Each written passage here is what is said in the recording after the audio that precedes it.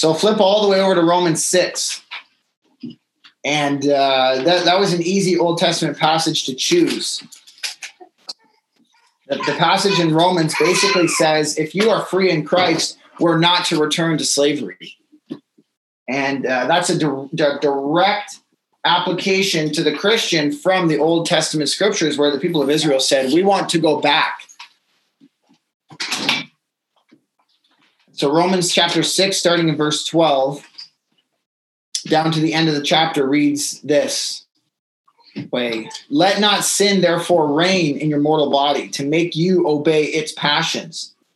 Do not present your members to sin as instruments for unrighteousness, but present yourselves to God as those who have been brought from death to life, and your members to God as instruments for righteousness. For sin will have no dominion over you, since you are not under the law but under grace. What then? Are we to sin because we are not under the law but under grace? By no means. Do you not know that if you present yourselves to anyone as obedient slaves, you are a slave to the one whom you obey, either of sin which leads to death, or of obedience which leads to righteousness? But thanks be to God that you were once slaves of sin, and you have become obedient from the heart to the standard of teaching to which you were committed. And having been set free from sin, have become slaves of righteousness. I am speaking in human terms because of your natural limitations. For just as you once presented your members as slaves to impurity and to lawlessness, leading to more lawlessness, so now present your members as slaves to righteousness, leading to sanctification. For when you were slaves of sin, you were free in regard to righteousness.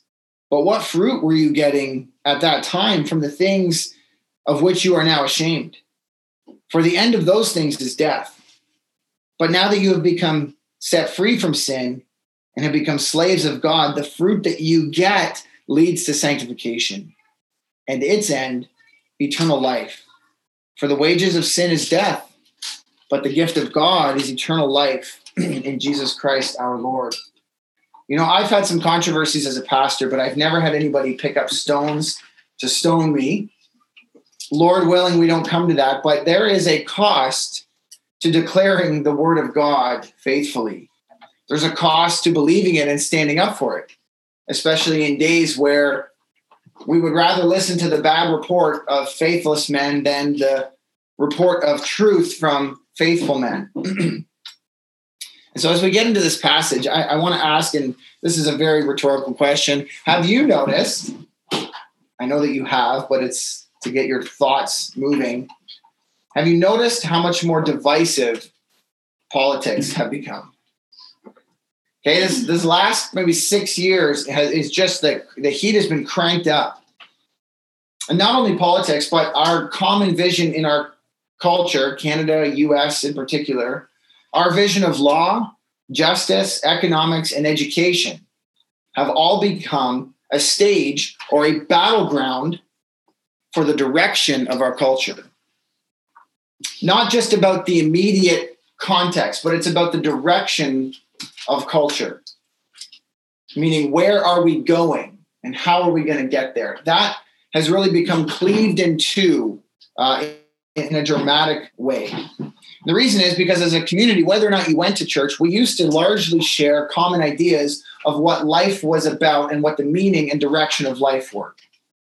So whether or not you went to church maybe 30 years ago, you still shared a common vision for life with your neighbors, or at least you submitted to a Christian one publicly. Well, that's gone. That's being set aside now in the public view. We don't have this anymore. Now, this passage deals with that in an indirect way, but it deals more directly with the direction of your life. Because the direction of culture is the cumulative direction of a bunch of individuals. And the struggle for the direction of culture begins with the struggle for direction of the individual, of the man and the woman and their child.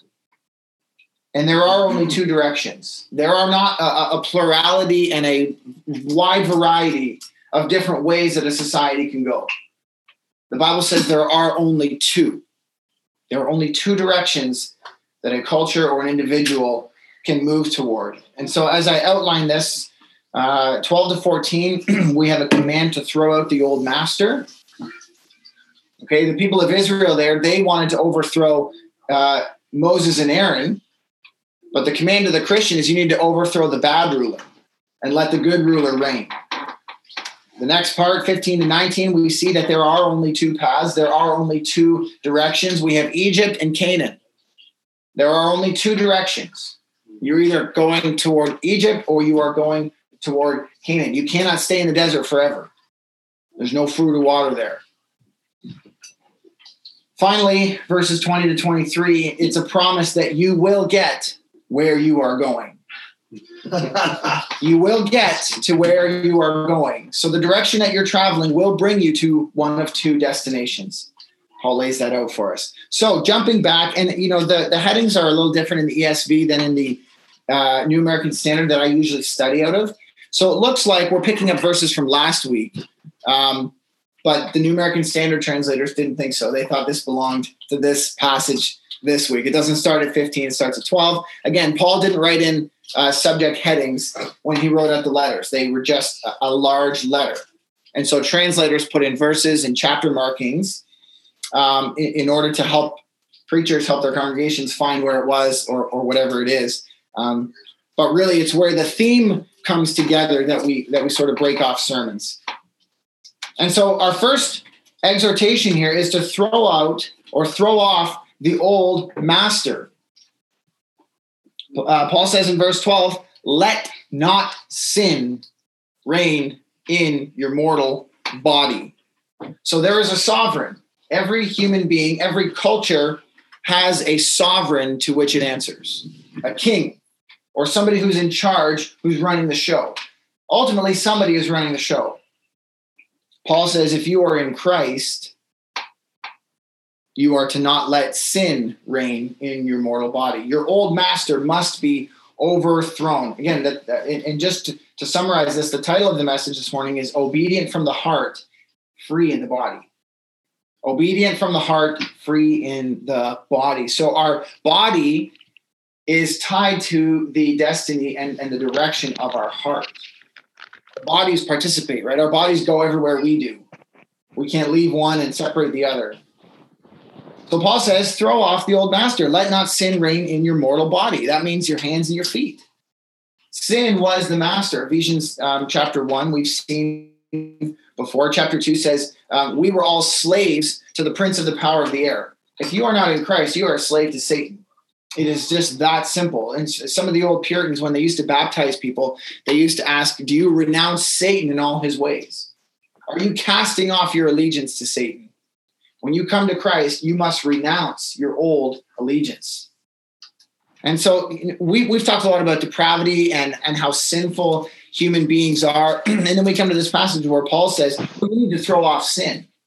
And you think, well, how does that square with the doctrine of depravity or the doctrine of our powerlessness? If you read Romans 1:21, it says, for although they knew God, they did not honor him as God or give thanks to him, but they became futile in their thinking and their foolish hearts were darkened. The lights went out. So how do we go from the lights are out and we're hopelessly dark to a command that says, okay, now you need to throw off sin? What happened in the middle there? Probably the best summary is in what we looked at last week in verse 8 in chapter 6. It says, if we have died with Christ, we believe that we will also live with him. So if we have died with Christ, we have come back to life. Life has been breathed into us and we can suddenly take action. We wake up and our bodies join in the fight. That's how Paul can say you now need to throw off sin without contradicting himself. Because something supernatural happened where we woke up. We woke up to our slavery. Our eyes were open to the darkness that we once walked in. And so you have come to life by God's glorious might, and we are now commanded to live accordingly. God's sovereign action, we saw last week and the last few weeks, salvation is all of God. In Adam we died, but in Christ we live. We are alive because of God's sovereign action in our life. We're going to look at that a little bit more in the coming months when we get to chapters 9 through 11. But God's sovereign action always enables a personal response. God's sovereign action always enables in us some personal and subjective response. These two things are not in tension. God's sovereignty and man's so-called free will, they are not in tension in Scripture. And I really shy away from using that word tension because we can find so-called tensions, all through Scriptures, but I don't think the tension is in the Scripture. I think the tension is in our hearts. We fail to acknowledge God's vast wisdom and say, oh, there's a tension here. In God, it is perfectly harmonious. God sovereignly saves you, and then you wake up and come to life, and then you live. It's just like when Christ healed the leper, he said, pick up your mat and walk. He couldn't give that command to a cripple. But on the basis of the authority of his healing power, he said, no, you get up and roll up your mat. And in some cases, he said, go to the temple, present yourselves to the priests. There's always some response to God's healing in our lives. So Paul says, overthrow your old master. Christ has defeated Satan in principle, and you must take up God's strength to defeat him in practice.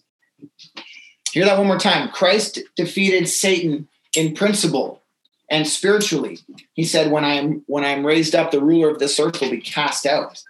He bound and defeated Satan, but it remains for you to take up the armor and take up the fight and cast him out. Cast him out, for you have the power to do so. But the battle is first within.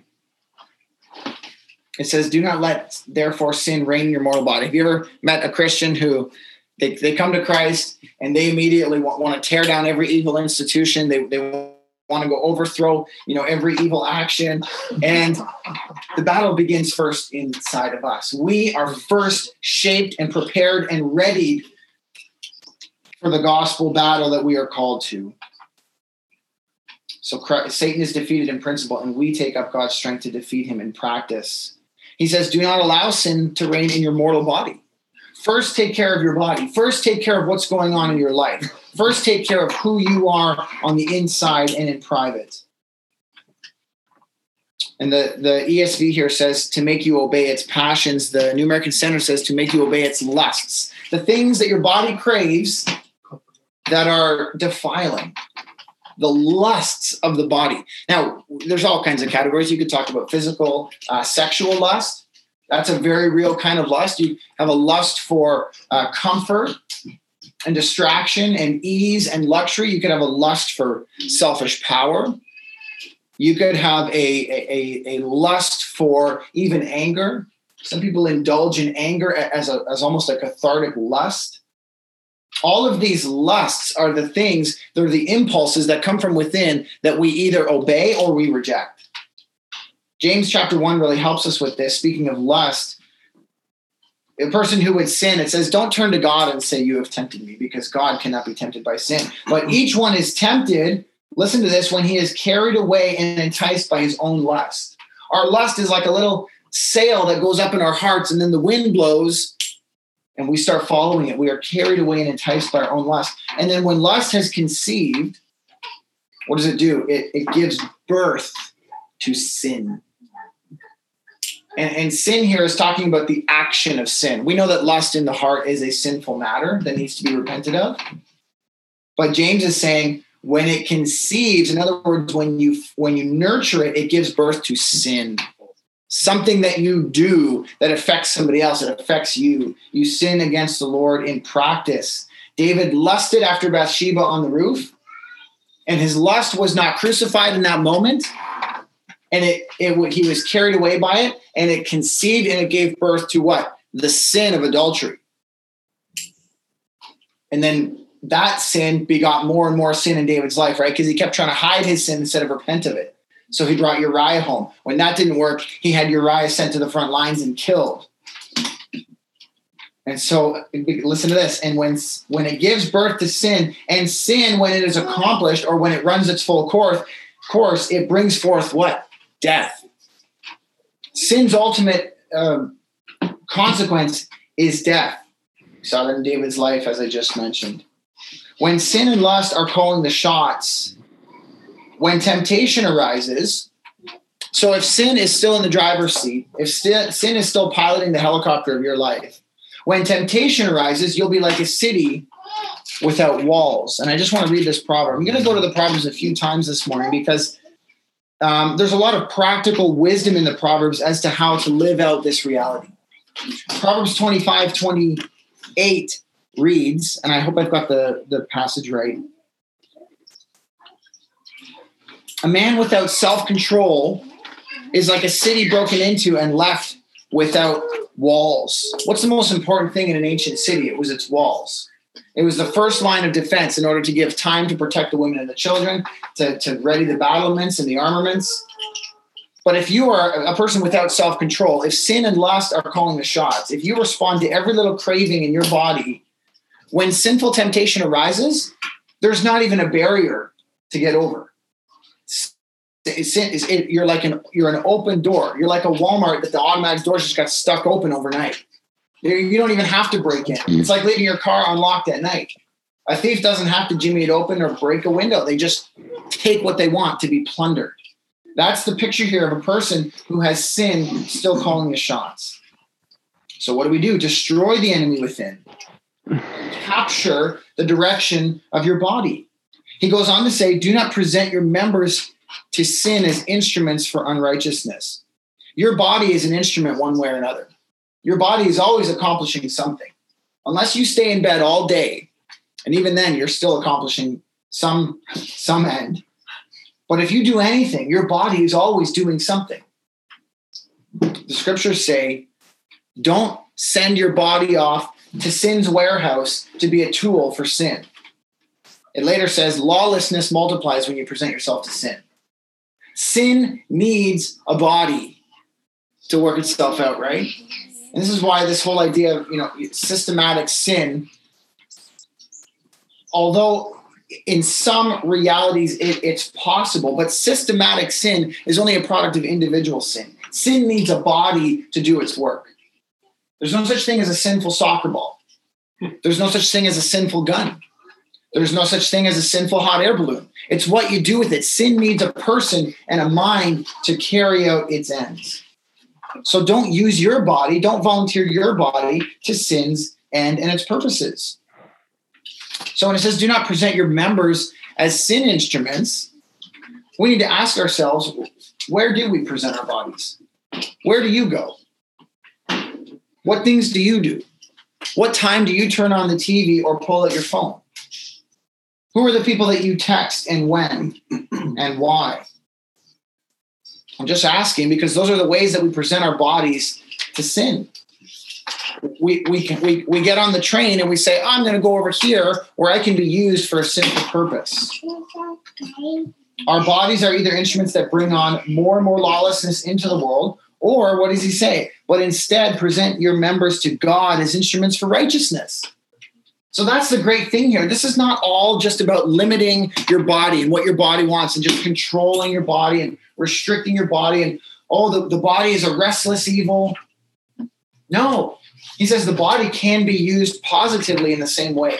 The same way that you used to be an instrument for sin. Paul says you can do the same thing for God. Think about how much sin you accomplished when you were outside of Christ. He's saying the same amount of righteousness can be in God. Present yourself as members to God. I just want to go back to Proverbs one more time, Proverbs 7. You should, I'm just going to, there's a mute here. I need to mute.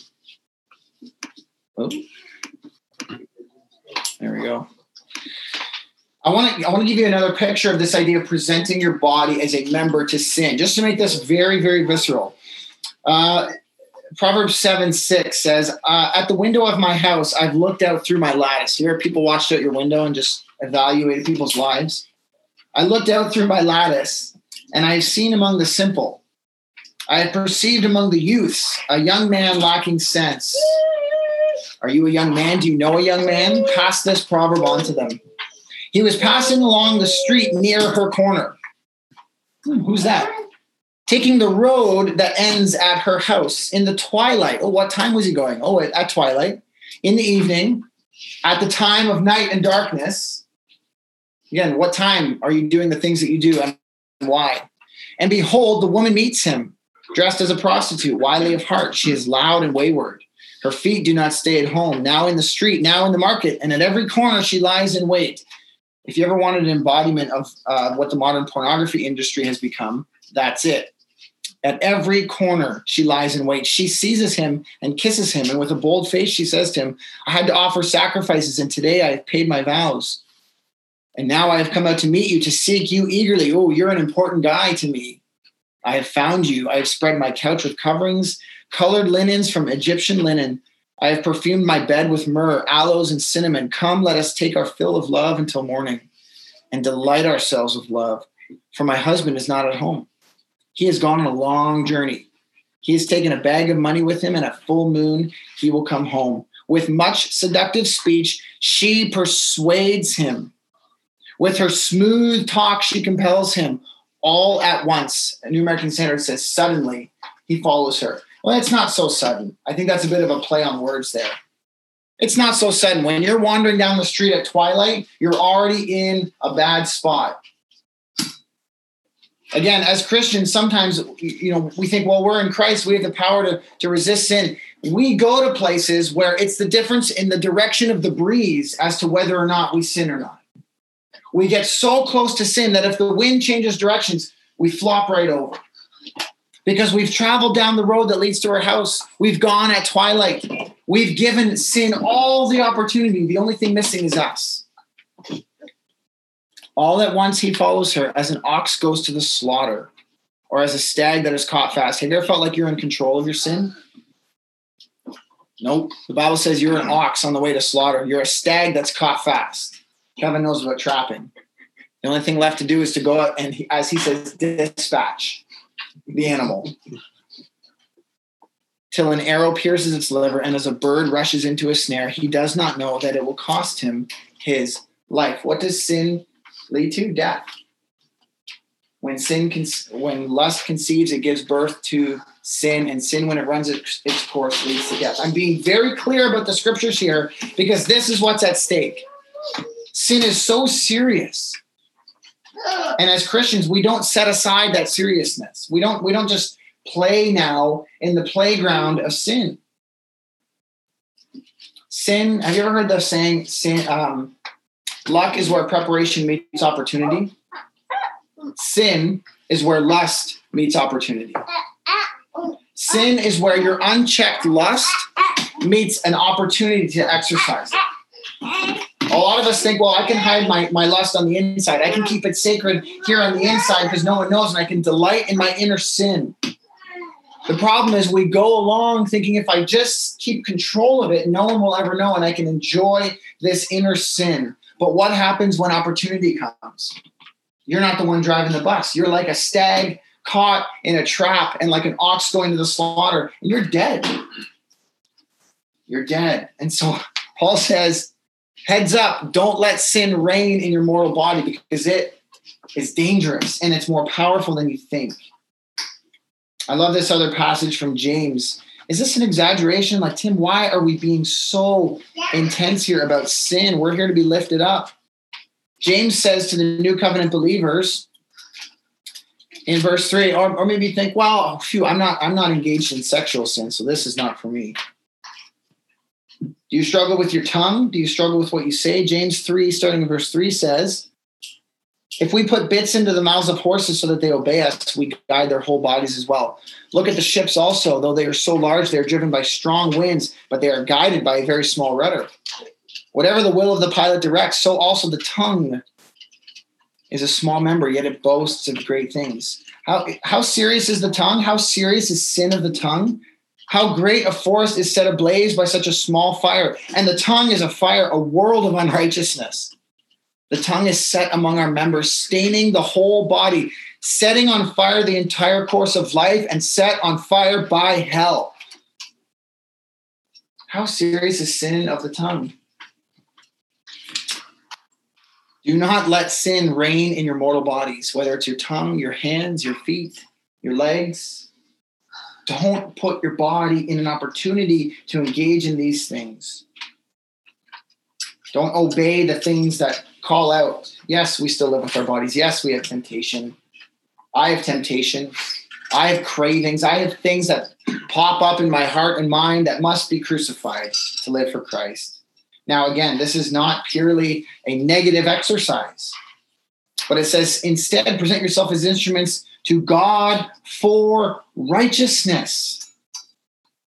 Well, how do we do that? Ephesians 5:10 says, learn what is pleasing to God. It's a learning exercise. Don't go around thinking your whole life is to resist sin. You resist sin for the purpose of being available for righteousness. You learn what is pleasing to God. Meditate on the scriptures. Meditate on sermons. Discuss it with your friends. What pleases the Lord? And I love this because, I think a lot of us right now maybe just feel a little bit discouraged because we've tried before. Have you ever tried to throw off sin as a master and you failed? And you thought, I thought this would be the time. I thought this would be the time I could resist that gossip circle. I thought this was the time I could resist that sexual sin. I thought this was the time I would have control over my anger, and I blew it again. Listen to this blessing in verse 14. For sin will have no dominion over you. This is not a command. This is a blessing. For you are not under law, but under grace. In other words, you are not judged and condemned by the law. You are under God's grace. You are under his blessing. You are under the covenant of grace, and you are filled with the Spirit. It has been accomplished in you. And so if you're afraid, you need to embrace this promise right now. You need to embrace this blessing. It's a promise. It's an assurance. Sin will not be master over you. It's the same thing when Christ said to his followers, you shall be holy, for I am holy. Again, that's not just a command. In other words, you must be holy because I'm holy. It's a blessing. It's a father saying to his children, you will become like me because you belong to me. You will be conformed to the image of Jesus Christ. And so at the same time, it's a command, but it's an assurance. It's an assurance that sin will not be master over you. You will be free. But you have to fight. You have to fight. And you have to respond. So that's up to verse 14. Let's look at verse 15 to 19. There are two paths. What then? Are we to sin because we are not under law but under grace? We looked at that question last week, but he repeats it here. He says, do you not know that if you present yourselves to anyone as obedient slaves, you are slaves of the one whom you obey, either of sin which leads to death or of obedience which leads to righteousness? So do you see how Paul is just laying out two paths? He's saying there is no path for the Christian to be in Christ, but also to be slave to sin. You are either going toward Egypt or you're going toward Canaan. He says one is obeying your lust, the other is obeying God.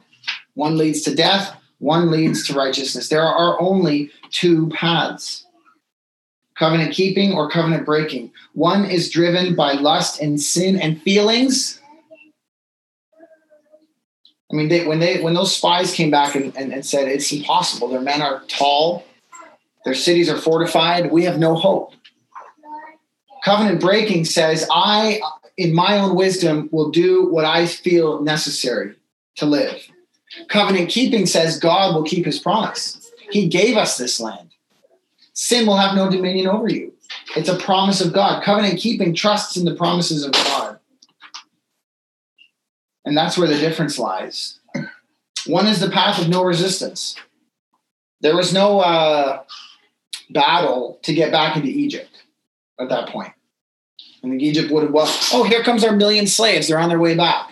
There was no passport to get back into Egypt. It was just walk back, get what you want, and get your leeks and garlic back. There was no leeks and garlic in the wilderness. There's no resistance to following sin's lust. It's the path of ease. We want, and so we take. We want, so we do. We want, so we say. It's easy. The other path toward righteousness is being conformed by obedience. Now, see here in verse 17, again, the praise, the assurance. If you think that this is a matter of your own self-control or your own self-discipline purely, look at what God did sovereignly in verse 17. But thanks be to God that although you were once slaves of sin, you have become obedient from the heart.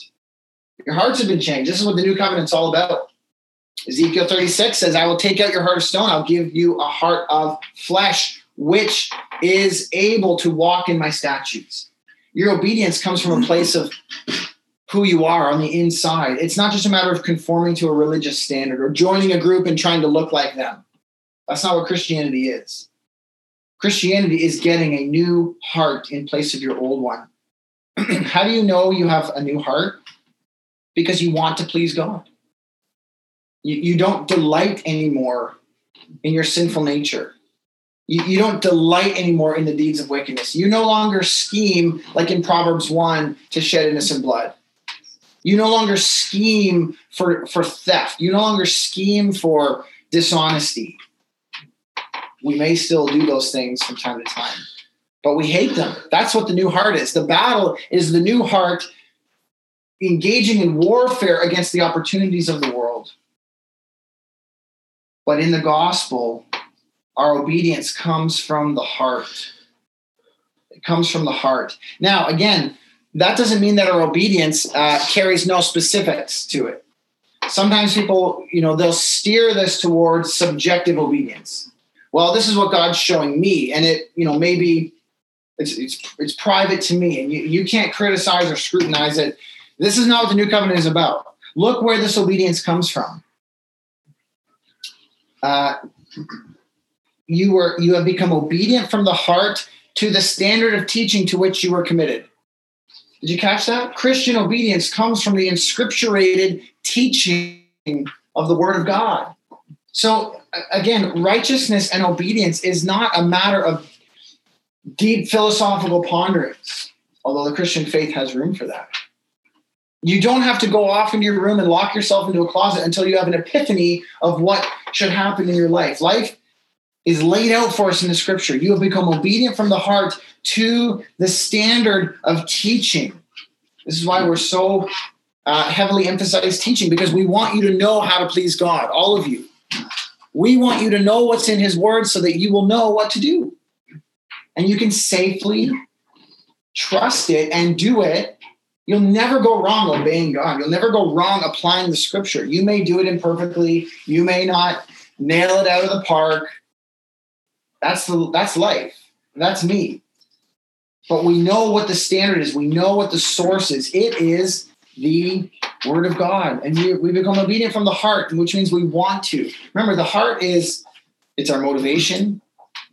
It's our will. It's our desire. It's our intention. It's everything about who we are. It's how we choose what we do every single day.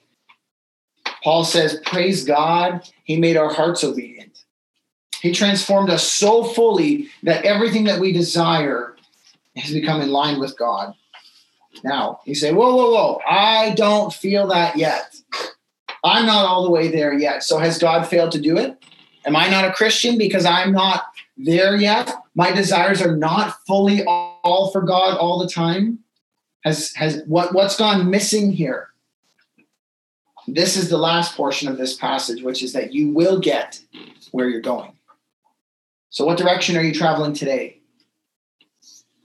Today, in the Christian faith, in terms of our daily lives, it's more about where are you going today than where did you start going yesterday? Because everyone knows you can start a journey with an intention to go somewhere, and there are a million ways to get lost. There's a million ways to go wrong in your direction.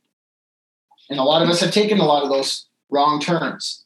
But when you have your GPS on and you turn somewhere off where the map was saying, it says recalculating.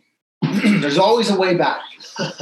There is always a way back. There's always a route you can take in the Christian life to return to obedience to God. So wherever you are this morning, wherever your friends are, that's the message of the gospel. Down in verse 20, he says, and again, just to summarize that portion, he says, you've been set free. You have become slaves of righteousness. And he says, I'm speaking in human terms. In other words, I'm using this analogy because it's not perfect, but it gets the message across that you were once slaves to sin, but now you're slaves to God. But the difference is God is not a slave driver the way Satan is. Our slavery to God is for our good and for his glory, as Kevin pointed out earlier. And so he says in verse 20, he says, for when you were slaves of sin, you were free in regard to righteousness. But what fruit were you getting at that time? So when you were a slave, when you were in Egypt, you may look back and say, oh, wow, it was pretty good. Paul says, take a minute to reflect on the direction of your life when you were in sin. What fruit were you getting at the time from the things of which you are now ashamed? What was the result of those things? Well, we have a few of those different lists throughout the scripture of what it looked like to follow the slavery of sin. It's chaos, it's deceit, it's guilt and shame, and alienation from God. Remember, what Egypt lacked most in Egypt. You know what Israel lacked most in Egypt? It was communion with God. And when Moses first went to Pharaoh, he said, let my people go that they might worship me. It was communion with God. That's what we missed most when we were in sin. But he says, look at the fruit of what you were doing when you were a slave. The end of those things is death. When you were in your sin, what hope did you have? Where were things going? Did you think it was going to end well? But then he also says, but look at what you have gained in Christ from obedience. Now that you have been set free, verse 22, you have become slaves of God, and the fruit that you get, or the reward, leads to sanctification. And its end is eternal life. So here are the two divergent paths. One leads to death, one leads to life. And you will get where you are going. And here's the road that you are on if you're in Christ. That road is called sanctification. That's another term I want you to wrap your heart around, wrap your mind around, and delight in this. There are 3 stages to our life in Christ. The first is justification. Well, we could say the first is condemnation. We are first under condemnation of God. And the moment we become a Christian, the moment we confess Christ and put our trust in him, we are justified. That's justification. That's sort of stage 2. We're justified, which means we are no longer guilty before God. The second portion, which is where we are when we become a Christian, is called sanctification. That's the road that we walk. And then finally, there's glorification, where we are, when Christ appears, we are glorified. We are immediately transformed. And whatever difference there is left in our life between where we are and where Christ is immediately eliminated. We become like him. 1 John says, when we see him, we will be like him. We will be glorified. And so Paul says, you need to reflect on that old path for a minute. Just reflect on that. And this is important as well for your children. Reflect on the fruit of sin. Reflect on the fruit of slavery. It's death. He says, look at all the things that you were getting and recognize that it was all death. It was all always going to be death. It might have felt glamorous at times. It might have felt free at times, but ultimately it's always death. I say this to my kids all the time, because even small sins that we think we can sneak those in, what is the end of sin? It's death. That lie is death. That little disobedience is death. It kills you. It kills you. And now we are freed from sin, and we are a new kind of slave. So now we are slaves to God to do what he does. And again, his yoke is easy and his burden is light. And this new kind of slavery has its own reward and its own destination. Sanctification is an important word because it's especially important in the context of being called an instrument. The word sanctification appears many times in the Old Testament, and it was how people prepared something for worship. So you go into the temple and you would sanctify the incense burning device, or you would sanctify the tools that the priests would use in slaughtering the animal. You would sanctify the altar. You would literally prepare it for worship. You would prepare it for usefulness to God. And this idea of being an instrument is just that. We are like those temple instruments and implements. And in fact, the word instrument carries a military connotation here in the scriptures. You are like a sword or a spear or chainmail or a helmet, or you may be provisions for the front line. I don't know where you fit in to the battle, but you are an instrument in spiritual warfare, having been set aside and purified, pulled out of the rusty heap of trash and cleaned up and sharpened and put into use. It is to be made useful to God. Again, Christianity is not about sitting back and meditating and living a life of perfect inner peace. It's about getting out onto the field and becoming an instrument for God, getting out onto the battleground and saying, purify me, make me useful both for worship and warfare. Slavery, this idea, takes us again back to this Old Testament passage where they had a desire to return to their old slavery. Do you ever read that and think, why would they ever go back? But put yourself in their shoes. In Egypt, they were provided for. The labor was hard, but at least they knew where their next meal was coming from. And in the wilderness, it was like, we don't know what God's going to do. But he brought water from a rock. He brought bread from heaven. He brought quails in from every corner of the earth. He always provided, but it was this idea that in Egypt, they could see. They knew what it was about. Here's the reality, is that freedom is uncomfortable. If you are in Christ and you're finding it an uncomfortable journey, that's good. Because freedom is uncomfortable. It places on us responsibility. It places upon us a new yoke and a new direction to conform our lives to. Galatians 5:1 says, "It is for freedom that Christ set you free. Therefore, do not submit again to a yoke of slavery." Don't go back to the things that are cozy and comfy, but keep you useless to God. This benefit that's derived from slavery to God, it implies obedience. And again, maybe you haven't felt useful to God in a long time. I know that feeling. But here's the question. Maybe you aren't putting obedience to God first, because it says that obedience leads to sanctification. Often we want the sanctification to happen first. We want to desire the right thing before we do it. The Bible actually says your obedience precedes your sanctification. You have become slaves of God, and the fruit you get leads to sanctification.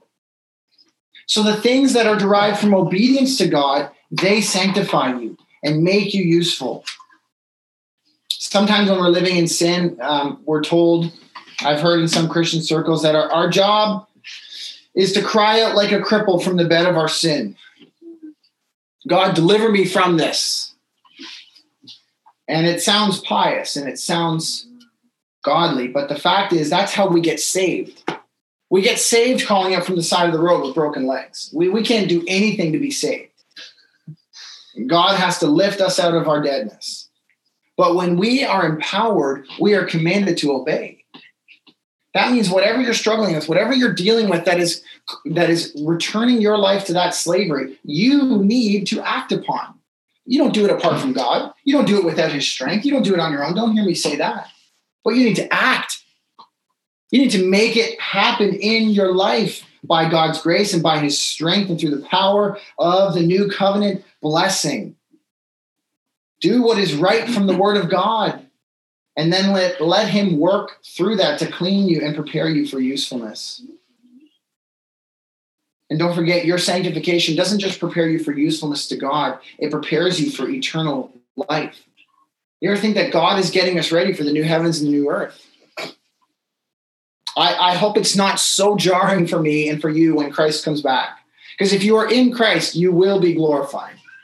I hope it's less jarring than more jarring. I hope when we see Christ, we are nearer to his image than we are today and more closely aligned. Remember that obedience is how we were saved. In Romans 5:19, it says, by one act of obedience, Christ made the many righteous. It's linked to obedience, and Christ is our perfect obedience. And so just going to wrap up right here. Notice the threefold contrast, which summarizes this whole idea in verse 23. The wages of sin is death, but the free gift of God is eternal life in Christ Jesus our Lord. The wages of sin is death, which means death will pay you what you've earned. Sin will pay you what you've earned, Sin will pay out exactly what its wages are, and it's death. But what's the contrast? What's the remedy? But there's a free gift. It's not wages.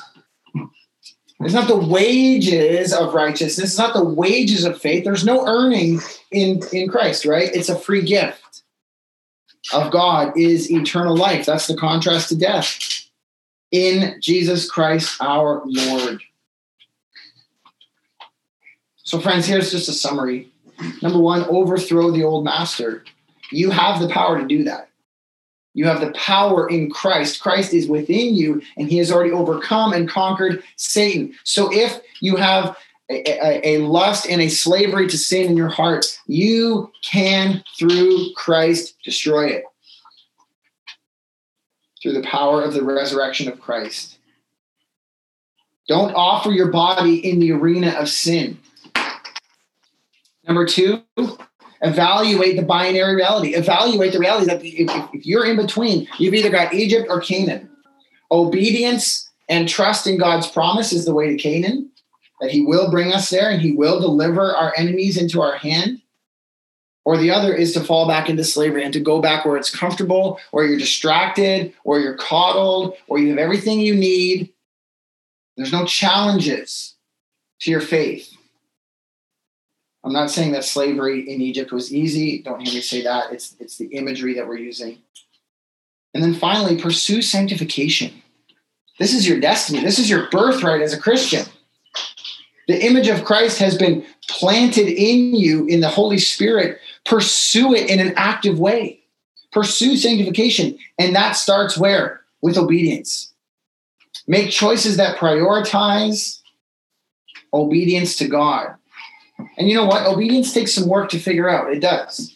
Sometimes you got to sit down in the Bible and say, what would obedience to God look like in this situation? It's not a textbook that has the answer on any given page with the index. But the Bible provides everything we need in wisdom and instruction to know how to be obedient to God. And obedience will not always feel comfortable. What did Christ say when he came to the cross? Father, if there's any other way, please reveal it to me. But obedience is the path to God, accomplishing God's will. And that's what we want when we pray, thy will be done on earth as it is in heaven. We want his will. We want the way things are in heaven to be on earth. But that involves the obedience of average, everyday Christians like you and me. That's why your sin is not private. Your sin is not just between you and God. You are multiplying lawlessness in the world. You are impeding the progress of the kingdom of God wherever you actively engage in sin. But the corollary is also true. You are contributing to and allowing the flourishing of the kingdom of God through obedience to him. And don't hear obedience in a negative light. It's a joy to obey our loving Father who gave his Son for us. It's a joy to obey him. It's a delight. And so again, pursue sanctification with obedience. And then finally, meditate on the fact that eternal life is at the end of this path. You may be weary today. You may be discouraged. You may still feel like you're a slave to sin. But Paul makes two assurances. Number one, sin will have no dominion over you. And number two, he has made you obedient from the heart. Those are two promises if you're in Christ. Those are two assurances. Those are two blessings that are already yours. They already belong to you. So you don't have to make a pilgrimage. You don't have to whip your body. Trust in the promises of God. Don't grow weary because eternal life is coming. Christ will return one day, and your earthly work will be over. The battle with sin will be put to rest finally. Death will finally be slain. But this is how we live today. It's a challenge. So read the Proverbs. That's a simple exhortation. Read the Proverbs daily if you can. There's relationship wisdom. There's business wisdom. There's sexual wisdom. There is political wisdom. Figure out what's pleasing to God and begin to put it in practice and just see what God will do in your life. See how he will transform the things around you through obedience. You'll be delighted and you'll rejoice. Though there will be setbacks, it will not be perfectly smooth. There will be setbacks, but he has given us everything that we need in his word and through the Holy Spirit